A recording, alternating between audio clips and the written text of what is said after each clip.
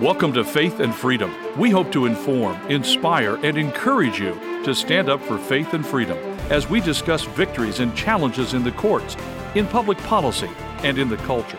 Faith and Freedom is brought to you by Liberty Counsel, a litigation, education, and policy organization. Join us now as we address the latest cultural issues across America and around the world.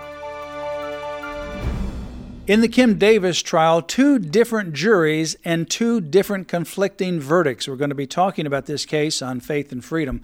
I'm Matt Staver, founder and chairman of Liberty Counsel. Joining me is Holly Mead. You know, Matt, it was very exciting. In the first jury, which is Yates versus Davis, in about 45 minutes, we got the verdict, and we all celebrated. These plaintiffs originally asked $300,000 in damages, and the jury said zero in damages for you. No damages for them. They asked for $300,000, and then the second jury came back a little bit later in the day. We'll call this the Ermold jury, and this involves the two Davids.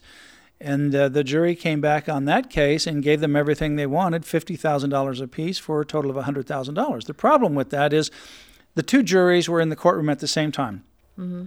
They were questioned and seated by the judge.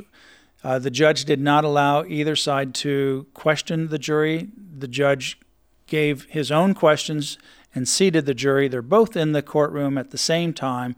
They heard everything identical. Then they go out at the same time. They then deliberate. The Yates jury comes back, as you mentioned, within 45 minutes, zero damages. The Ermold jury comes back a few hours later, $100,000 total damages. The problem with that is several-fold. Number one, in the case of damages, you got to calculate what is your calculation. There has to be damages. There has to be real damages. Not hurt feelings. So what happened is the David Ermold said, well, his damages would be a year's worth of salary at the University of Pikeville because he lost his job. He was a teacher there, I think, wasn't he? Yeah, he says he lost his job because of the Kim Davis situation. And that was shot down because we brought the HR director for the University of Pikeville to testify, and she said, no, it had nothing to do with Kim Davis. In fact, this was a budget downsizing, and several different departments and people were affected, including David Ermold, and this decision was made some time ago and nothing to do with Kim Davis. So now they have zero damages to go on because they have no lost wages related to Kim Davis. So then they changed gears during the trial and said, well, we had hurt feelings. Our feelings were hurt. We had slurs on social media, so we should be accommodated for that.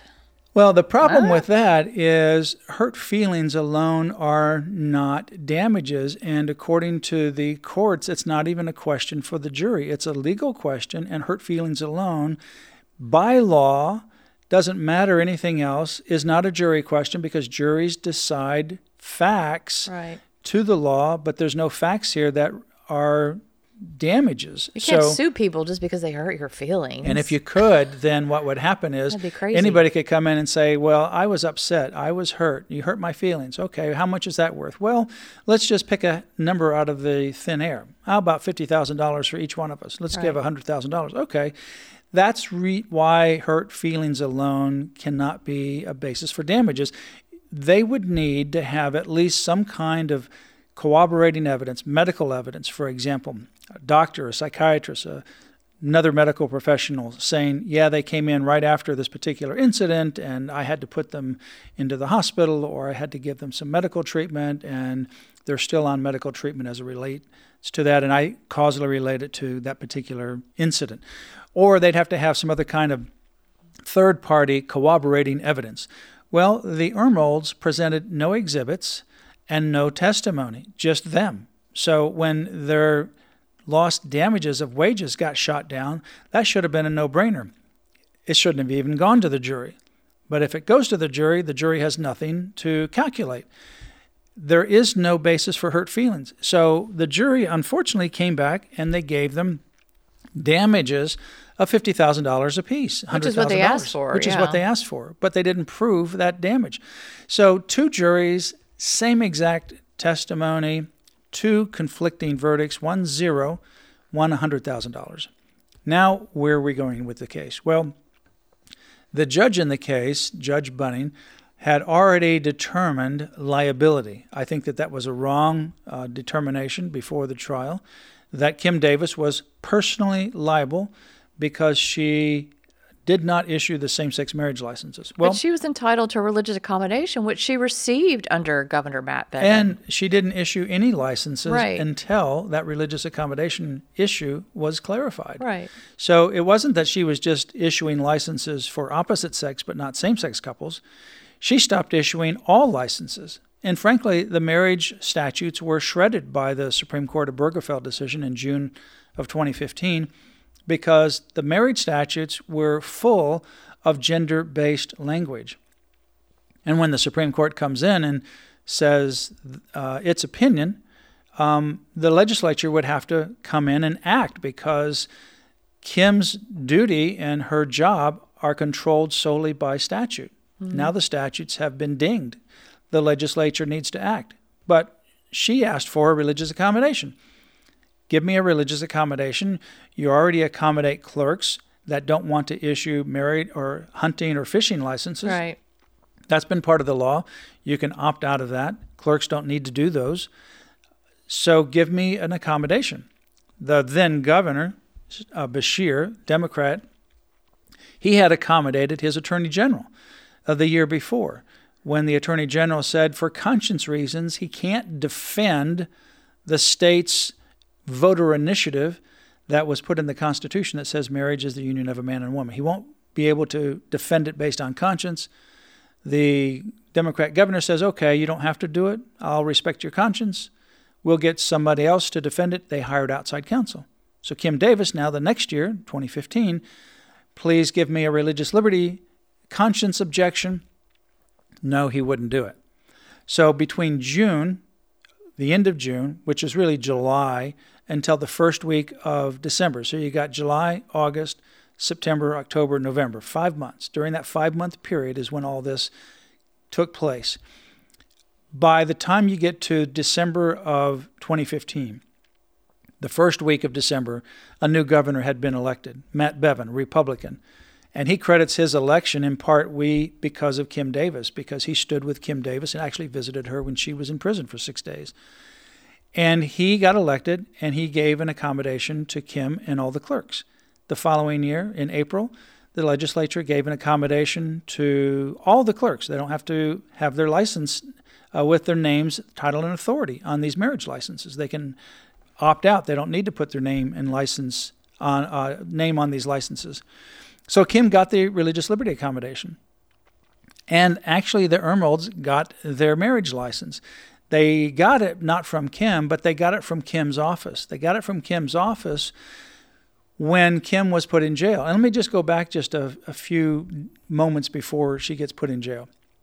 The two Davids, the Ermolds, we'll call them the two Davids, they did not even think about getting married until on social media they saw this clerk, Kim Davis, was not issuing marriage licenses. And they had never asked each other about getting married. So they decided to go down to Kim's office. They took their cell phones and cameras. They then were belligerent to her. She was very calm. They filmed their interaction with her, demanding a license or why she wasn't going to issue licenses. And then that went viral on social media the next day. So then they realized that their sort of social media fame had hit the internet. Well, I think they brought some media in with them, too, when they went into her office, didn't they? They kind of made a spectacle of it. They made a spectacle of it. And so it was now they kind of like boxed themselves in. Mm-hmm. Well, now we're going in there asking for these licenses, but we never had discussed getting married. So why don't we just go get a marriage license? And they targeted Kim because of her Christian beliefs. They could have gone to any other surrounding clerk's office and get one of these licenses. Kim says she's not issuing any licenses to anybody. Judge Bunning put her in jail for 6 days. While she's in jail, one of her clerks then issues a license to the Ermolds, removes Kim's name from those licenses, issues the license to the Ermolds, and they get their license. She gets out of jail, and they Obviously, we already go through the history. She gets religious accommodation, but now they're coming after Kim directly.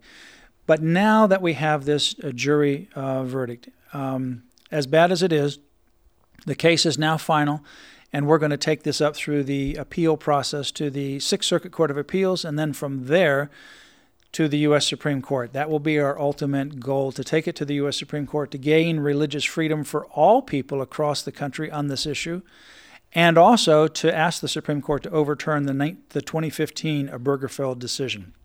For more information, go to Liberty Counsel's website, lc.org/Kim. You've been listening to Faith and Freedom, brought to you by Liberty Counsel. We hope that we have motivated you to stand up for your faith, family, and freedom. Get informed and get involved today. Visit Liberty Counsel's website at lc.org. The website again, lc.org.